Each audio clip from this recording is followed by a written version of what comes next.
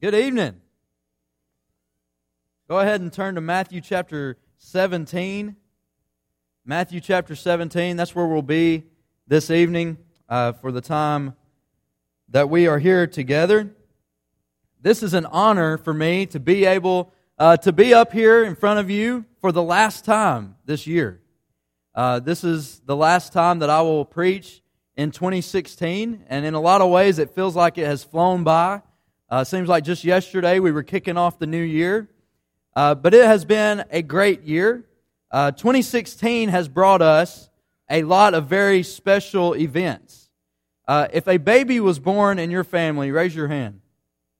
Do we have anyone? A baby that was born in your, maybe not you, maybe you didn't have a baby, but someone in your family. Joseph, thank you. I'm glad one person had a baby born in their family. Or a wedding in your family. Raise your hand.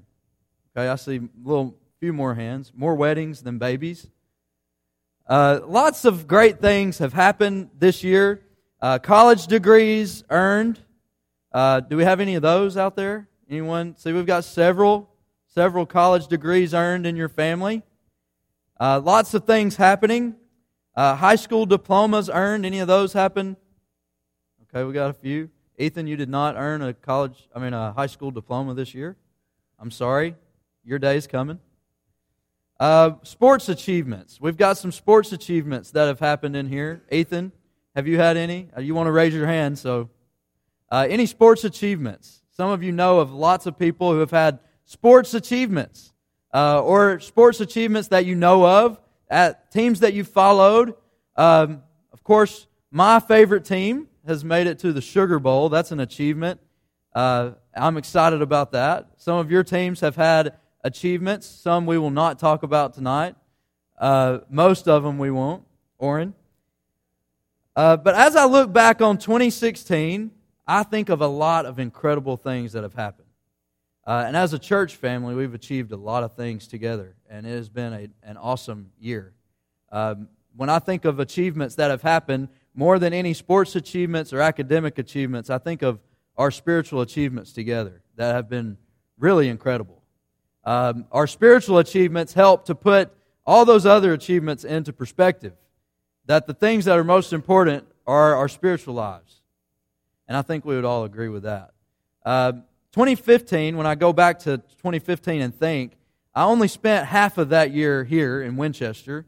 But 2016 was my first full calendar year here in Winchester. And in a lot of ways, it feels like I have been here for just a few days. And then in some ways, it feels like I've been here since the day I was born. And it has been a very special time. But as I think about the things we have achieved together, I'm excited about what's going to happen moving forward. And tonight, as we read together, in Matthew chapter 17, I want us to think about the ways that God works, the mysterious ways that God works in our lives that's going to push us to a bigger and better 2017 than we had in 2016. So go ahead, move to Matthew chapter 17. We're going to start in verse 14 and read there. Matthew chapter 17, verse 14. And when they came to the crowd, a man came up to him, and kneeling before him, said, Lord, have mercy on my son, for he is an epileptic, and he suffers terribly, for often he falls into the fire, and often into the water. So I want you to look back at verse 14. In this verse of Scripture, we read about this man. Now I want you to think about some of your favorite Bible characters. Your favorite Bible characters. Some of them that come to your mind, maybe Samson, or Paul, or Peter, maybe David, or Abraham, or Moses. All of them have names, right? All of your favorite Bible characters, the one that you point to when someone says, who's your favorite Bible hero? You usually spit out a name, because names are important. But for some reason, in this passage, we don't get a name. With your name comes a lot of experiences, a lot of memories. With a name comes a lot of things. Name's how we communicate. When you meet someone, a lot of times the first thing you'll ask them is, what is your name? Because a name really means something. So I got interested, and I looked up some very interesting names. Now this will surprise you. These are real names that people have named their children. Okay? Keep that in mind. Zeppelin. For those of you who love Led Zeppelin, someone named their child that. Bluebell Madonna is someone's name. Alabama Rose is someone's name. One guy that I've heard of named their two children Bear Bryant and Crimson Tide. Okay? I guess if you're a big fan, you just name your kids what you want. One person named their kid Pirate. And then another one is Rufus Tiger, is a real name. And for those of you who love to eat, someone named their child Nutella. Okay? I like Nutella. Maybe you really love Nutella so much that you want to name your child after your favorite snack food.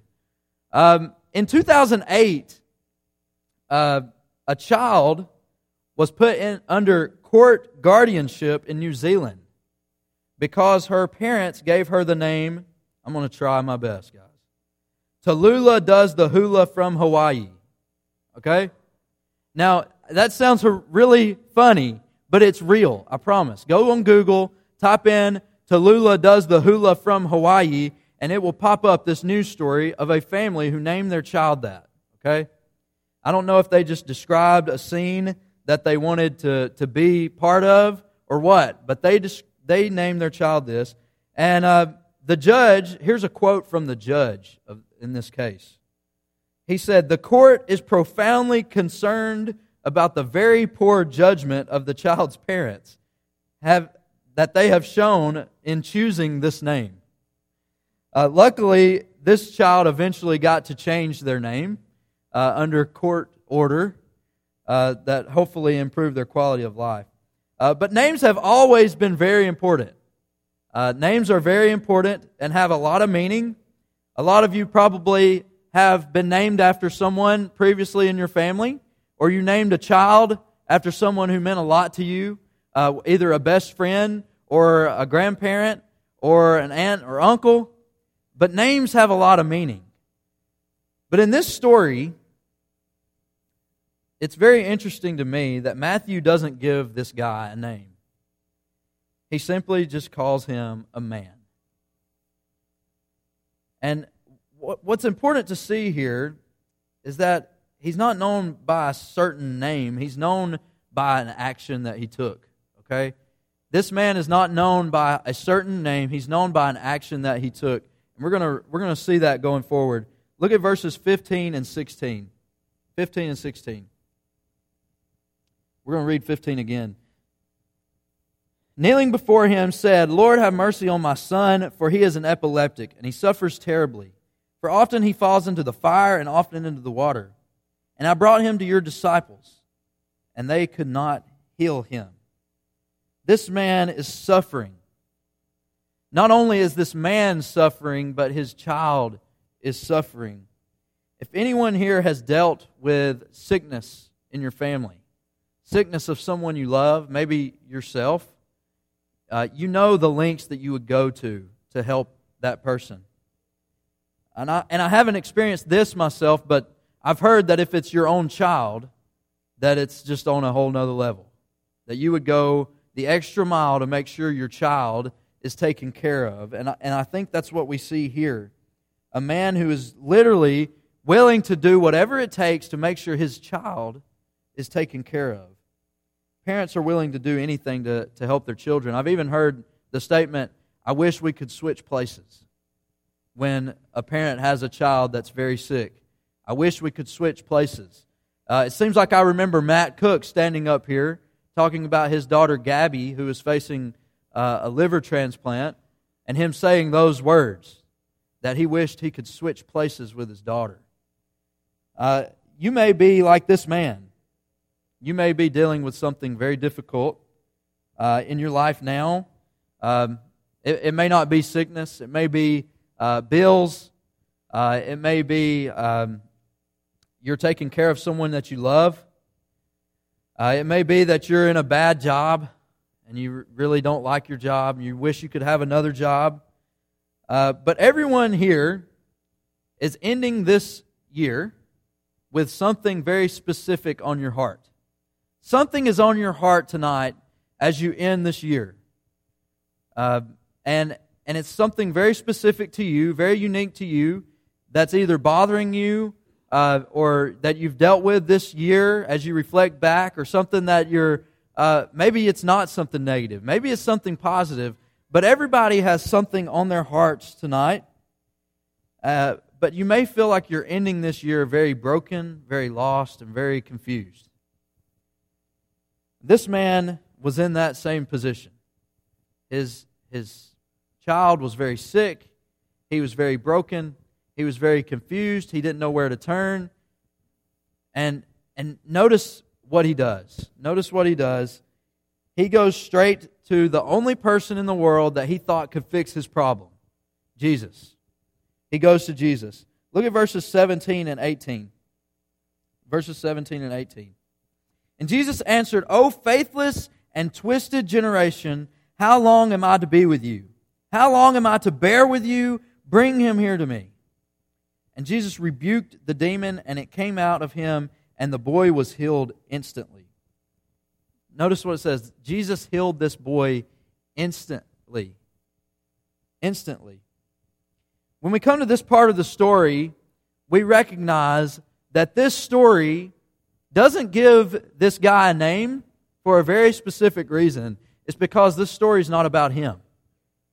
This story is not about him. This story is not about the journey it took him to get to his Savior. It's not about the courage that it took for him to step in front of his Savior. It's not about the man at all. This man's story is not about him. This man's story is about Jesus. Okay? This man's story is about how Jesus changed his life. And his name doesn't matter, because the only name that matters is Jesus. Jesus can do some pretty phenomenal things in our lives if we allow him to. Several years back, Allison and I went to a wedding. I think in our first 5 months of marriage, we went to 4 weddings. It was just all of our friends were getting married, and it was just very busy time. But one particular wedding I remember going to, and it was just after the bride and her father walked down the aisle, and they were standing before the groom and the preacher. And the preacher said something that really stuck with me. He looked at the groom and he said, "Look, this walk that your bride just took down this aisle symbolizes a very special journey that she has taken in her life with her dad. But not only that, but a very special journey that she has taken with her dad, with Christ. And it symbolizes also a very special journey that her dad is agreeing to let you have with his daughter, with Christ. This marriage is not about necessarily you and him. Your marriage needs to be about Christ." And that thought really stuck with me. And I think that it could be applied not just to a marriage, but to any person, that your life is not about you. Your life is about Christ. And in this story with this man, that's what we'll call him, this man, it's not about him. And that's why I think that Matthew never gives him a name. I'm sure he had a name, but his name was unimportant because the story is about Christ. Your life is about Christ. Now look at verse 19. Look at verse 19. Then the disciples came to Jesus privately and said, Why could we not cast it out? Why could we not cast it out? So let's go on. In verse 20, he says, "Because of your little faith, for truly I said to you, if you have faith like a grain of mustard seed, you will say to this mountain, move from here to there, and it will move, and nothing will be impossible for you." Jesus looks at him, and it's almost like, you have just completely missed the point. You've just completely missed the point. You're very confused. These special men who Jesus has chosen to follow him all along the way, all his journey, his ministry, and here they are. They've seen everything he can do, but yet right here, they've completely missed the point. As we close out 2016, I want to challenge you to make sure that you don't miss the point. That you don't miss the point of your entire life. That you don't miss the purpose that you're here for. To glorify Christ. To honor Christ. To bring other people to Christ. Don't miss the point. And as we look at verse 20, you can tell that it's almost like Jesus is just waiting for them to grasp the concept that he's challenging them to. It's like if you could just figure it out, there's so much that we could do together. There's so much that I could use you for. And I think he would say the same thing to us. If we could just figure it out, if we could just recognize that our life's not about us and that God wants to use us to do things that are much bigger than we are, if we could just figure that out, then some incredible things would happen in our lives. I read this story once about a game that kids would play sometimes. Maybe you've played it, but it's called Bigger and Better. Bigger and Better is the name of this game. And the whole idea is that you start out with a dime. You start out with a small dime, and you go and knock on from door to door, and basically you ask the person that answers the door if they would trade you for something either bigger in size or better in quality. So you take the dime, you go to the first door, and you say, "Can you trade me something bigger or better than this dime?" And so I was reading this story about a man named Richard who was playing this game. And he says they went to the first door, and he knocked on the door, and he asked the question, "Can you trade me something bigger or better?" And at the first door, they gave him a mattress. Now, I don't really know why, but they traded him a dime for a mattress. Maybe it's like some of you had a mattress in your house that you've been just dying to get rid of. When me and Allison first got married, we had this mattress that we ended up not using, and it was propped up against the wall in the back of the house, and Allison had been begging me to get rid of it. Maybe some of you have a mattress like that. Maybe that's what they traded. I'm not sure. But maybe it was a pretty good mattress. But they traded him a mattress. And so then he same scenario. He takes the mattress, goes to the next door, knocks on the door, says, "Can you trade me something bigger or better?" And this time he ends up with a ping pong table.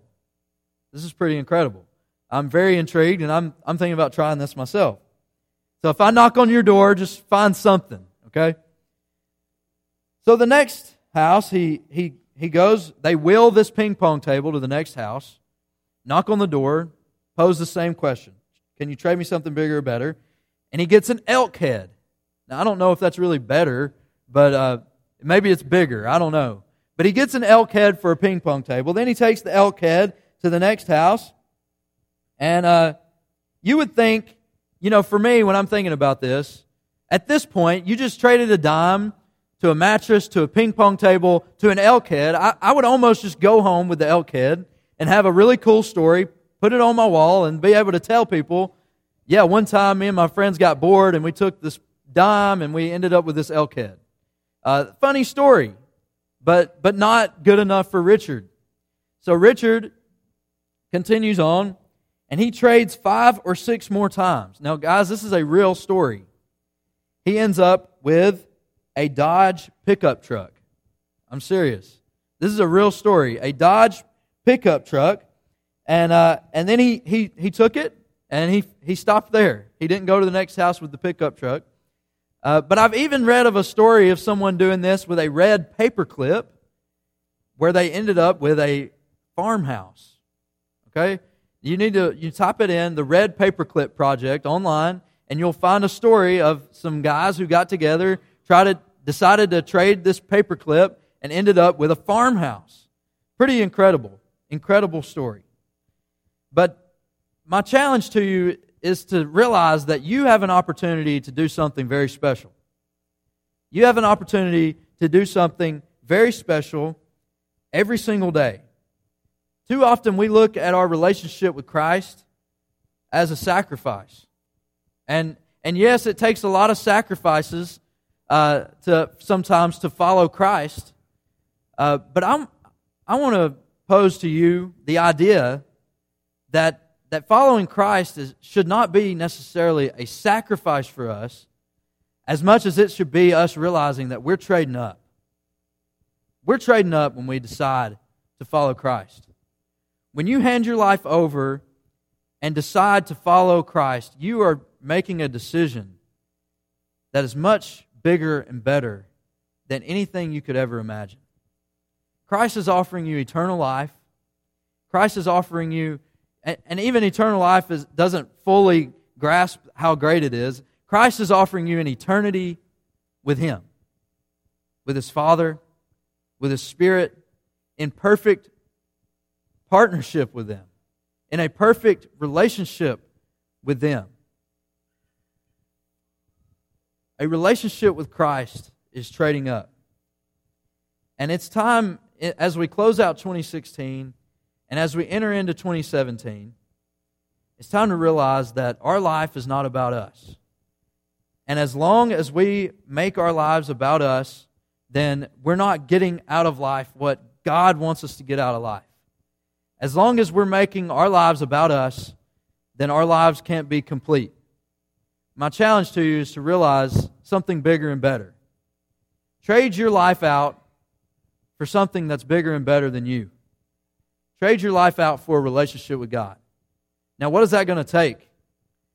Maybe as you think about it tonight, you think about a sacrifice that you need to make. Maybe that's a struggle you've had ever since you gave your life over to Christ, that you've been struggling with making the sacrifices you need. But remember the statement that I've made, that it's trading up. It's not necessarily a sacrifice, but you're getting something better out of the deal when you trade it all in. And also, maybe tonight you need to get into as perfect of a relationship as you can with Christ by taking Him on in baptism. Maybe something needs to happen in your relationship. If there is a need, please come forward as we stand and sing.